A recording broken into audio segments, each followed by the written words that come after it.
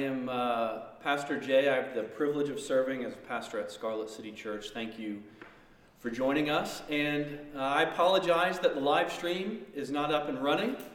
We put a lot of work into it this past week, and especially Danny Jackson was at the building yesterday for hours. And after troubleshooting and watching videos, trying to figure out what was wrong, he realized we had the wrong part. There was a hardware piece, and I was the one entrusted with purchasing this piece, and I bought the wrong one. Apparently, my expertise or lack of expertise in digital streaming didn't come through. And maybe you can relate. I think in this season, the past week or two, we've all been troubleshooting. We've all been seeking answers to questions that just a few days ago, a few weeks ago, we weren't even asking. Maybe you have school-age children and you're trying to figure out how to log them on so they can engage in their class online, simultaneously trying to work and figure out how to balance being in a conference call when your little one shows up asking for Cheetos. Maybe for you, you find yourself watching news conferences of the governor or president. You had never tuned in to a news conference before, but now you watch it on the edge of your seat, wondering if there's what the latest updates are, the latest restrictions, seeking answers to questions you weren't even asking just a few weeks ago. Maybe for you, you're trying to gauge the symptoms that you have. Maybe you have a cough or maybe a temperature, and you're wondering, is this something you should call your physician about? Wondering if you've come down with COVID-19. Or maybe you find yourself now recently unemployed, and you're wondering what are the steps to seek unemployment benefits. Again, answers to questions you weren't asking just days and weeks ago. All of us are troubleshooting. All of us are seeking answers to questions we really weren't asking. And some of the questions that we're asking lead us to deeper questions. The questions that we're seeking around understanding medicine and symptoms may speak to deeper symptomatic struggles that we have. Questions around meaning. Questions around security. You may find yourself, in fact, in crisis situations, they often surface these deep inner heart, soul questions. Maybe questions about, is there more to life than simply waking up, working hard, enjoying your coffee or latte, going to your local brewery to enjoy a nice drink with friends, going to bed, waking up the next day, and doing it all over again? Is there more to life? Maybe you're asking, is there true security? You're wrestling with how to avoid catching this coronavirus, or what to do in light of the stock market and economic crash. Wondering if there's true security that will last when your health and financial statement fails. These crises and the pains of life surface these inner questions. And if you're wrestling with those questions, I have good news for you. First of all, you're not alone. People all over the world and throughout generations have been wrestling with those same questions. These circumstances and pains of life may look different in different places and different times, but the core longings and questions about meaning and security have been fundamental to the human existence for thousands of years.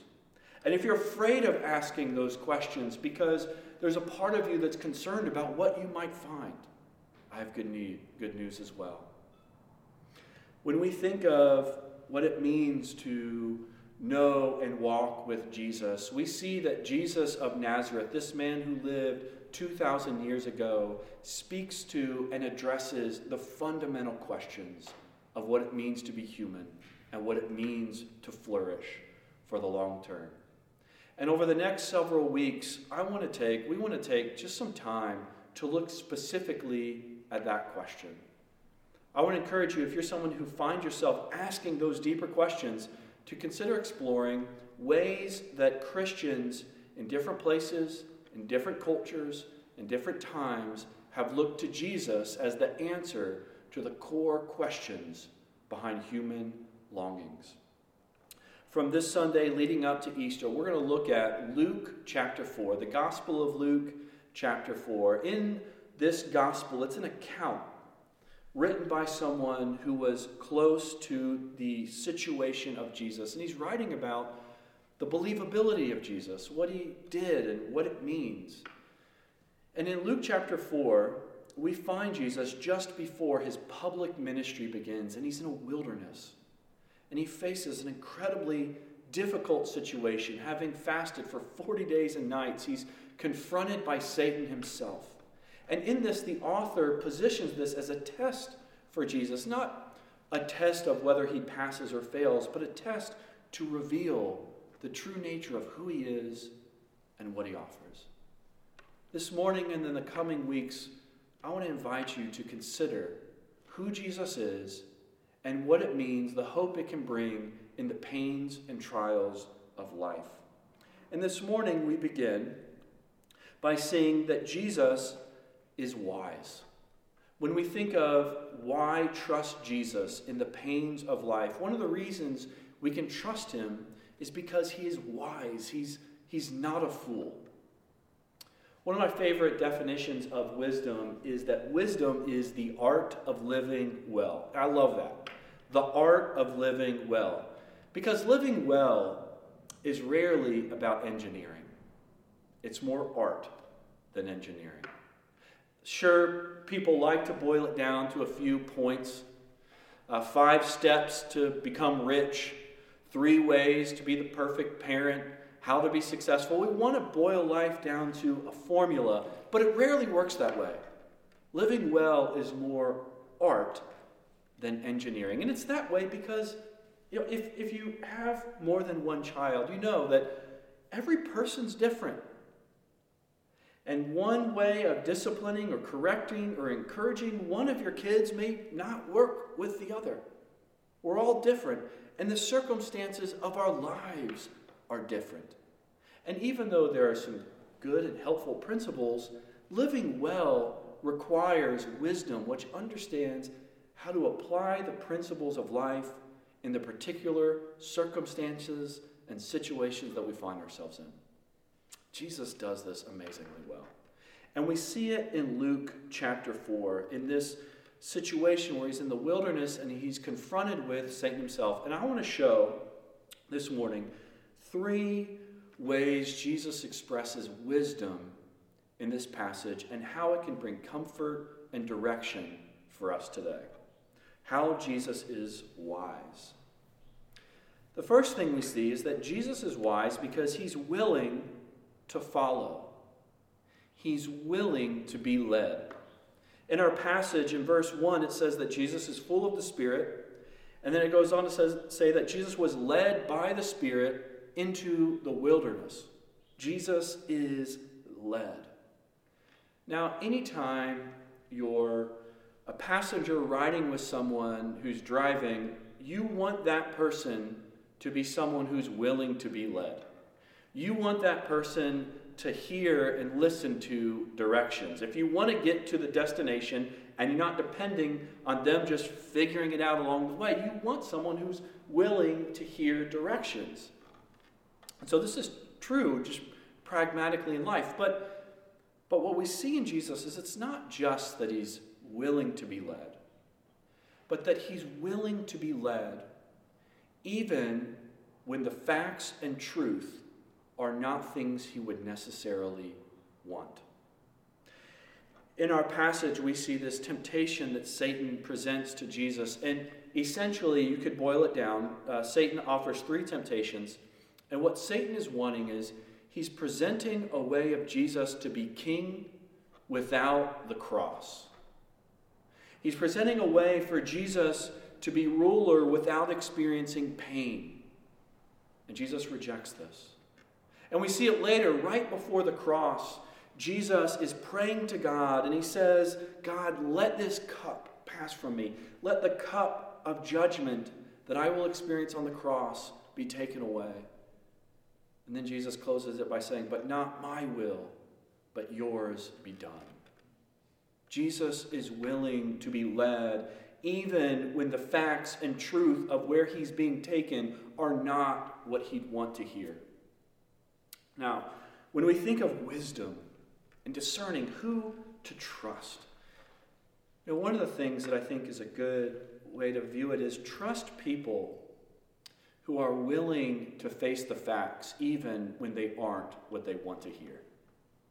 Whether it's discerning whether to trust a particular journalist or a politician or your boss in the workplace, people who, when they hear the truth and facts, they're willing to go with it, even when it's not personally beneficial in the moment. Jesus models wisdom and courage to face the facts, to live in reality, and to be led even when it takes him to a place that he doesn't want to go.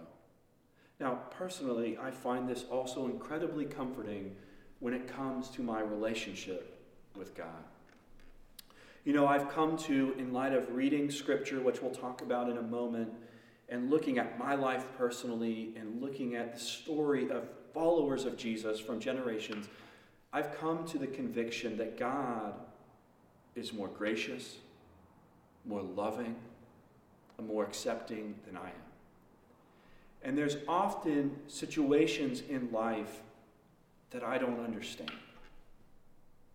And I pray, and I want understanding, and I want to know why, but in my limited perspective, I cannot fully grasp the magnitude of each situation and where it will lead. And in those places, I wrestle with God, but I also come to the comfort of knowing that he has more perspective, more grace, more love and acceptance than I ever could. And I can rest and trust him because of that truth and that fact.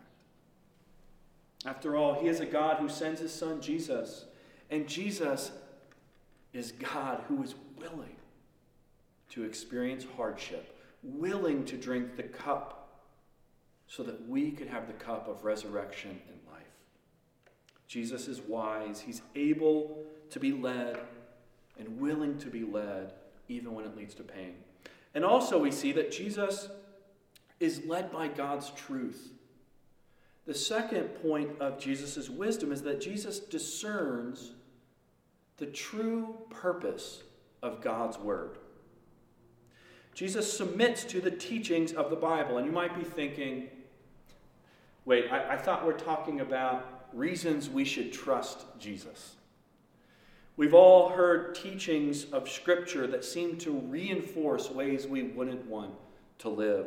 We're familiar with pastors who quoted the Bible to reinforce slavery in America. We've seen Scripture be used by churches as an excuse to not report abuse. We've seen preachers encouraging people to give money to them personally, quoting specific passages, claiming that God will heal them if they give their money to that particular preacher. Right here in our passage, we see Satan himself quoting Scripture. In verse 5, we see the devil took Jesus to the holy city and set him on the pinnacle of the temple, and he said to him, "If you are the Son of God, throw yourself down, for it is written." And then Satan quotes Psalm 91, "For it is written, he will command his angels concerning you. And on their hands they will bear you up, lest you strike your foot against the stone." Satan is tempting Jesus by quoting the Bible. And Jesus doesn't say, wait a second. If Satan is in the Bible group, then I'm out. No. Jesus quotes Scripture in confrontation to Satan. Jesus says, "It is that man shall not live by bread and bread alone."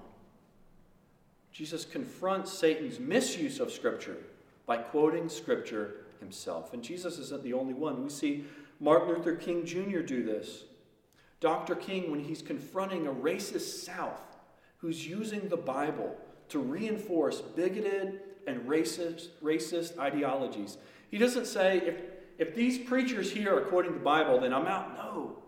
He quotes Scripture. Says, but let justice roll on like a river and righteousness like a mighty stream. That's Amos 5. Both Jesus and Dr. King confront misuses of the Bible by getting to the core of what the Bible is really about. You see, Jesus understands that the Bible is the greatest foundation for justice. The Bible is the greatest message for equality and meaning and joy and flourishing. The Bible doesn't compromise our pursuit of justice. It actually is the greatest foundation on which we can live and pursue a life of justice. Jesus is wise. He grounds his ethics and morality in a word that's bigger than himself. Jesus discerns the proper use of Scripture. But then also, and lastly, Jesus applies Scripture. Jesus finds his satisfaction, his ultimate satisfaction, in God's truth. Here's the question that is put before us when we find ourselves in painful circumstances. Are we going to let our painful present reality shape our view of ourselves and God and meaning, or are we going to allow God and who we are in him to shape our present circumstances? Satan confronts Jesus again, and he says, if you are the Son of God, command this stone to become bread. And Jesus responds, he answers him in verse 4, he says, it is written, again quoting Scripture, man does not live by bread alone. When life is painful, it's tempting to look at everything else through the lens of that present pain. When we are exhausted, we can feel like all we need in life is sleep. When we lack money, we can feel like all we need is a paycheck and more financial resources. When we are hungry, we're tempted to think all we need is food. There's constant scarcity in life. And we can have that shape how we view everything else through the lens of our needs and wanting more. One author, Lynn Twist, put it this way in her book, Soul of Money. Maybe you can relate to this. She says, for me and for many of us, our first waking thought of the day is, I didn't get enough sleep. The next one is, I don't have enough time. Whether true or not, that thought of not enough occurs to us automatically before we even think to question or examine it. We spend most of the hours and days of our lives hearing, explaining, complaining, or worrying about what we don't have enough of. Before we even sit up in the bed, before our feet touch the ground, we're already inadequate, already behind, already losing, already lacking something. And by the time we go to bed at night, our minds are racing with a litany of what we didn't get or didn't get done that day.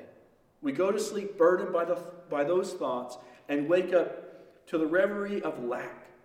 This internal condition of scarcity is the mindset of scarcity that lives at the very heart of our jealousies, our greed, our prejudices, and our arguments with life.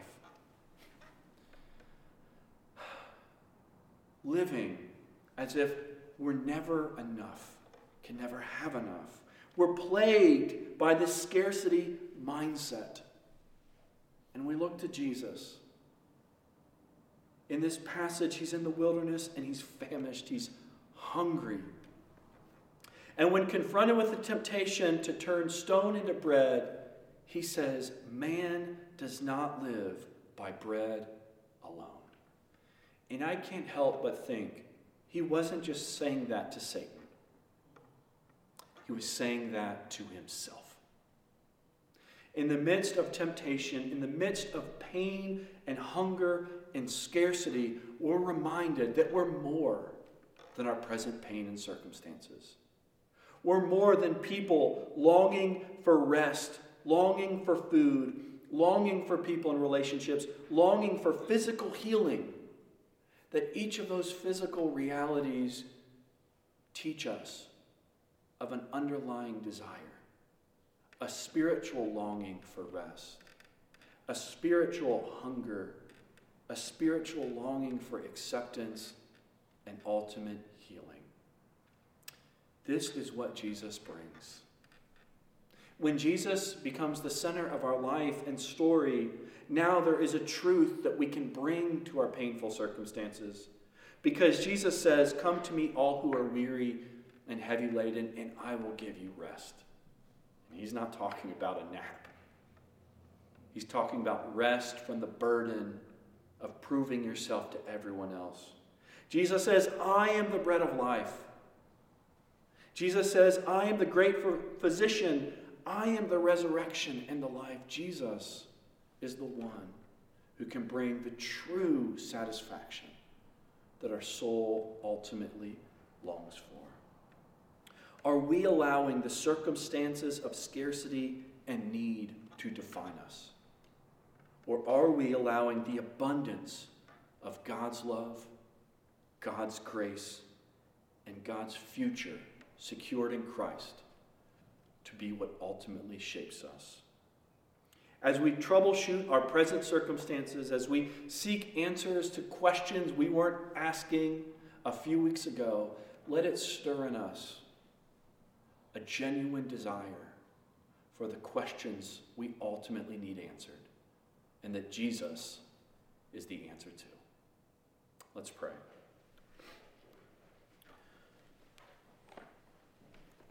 Lord, thank you for being a God who doesn't refrain from the pains of the world but enters in. May we be honest. May we be wise.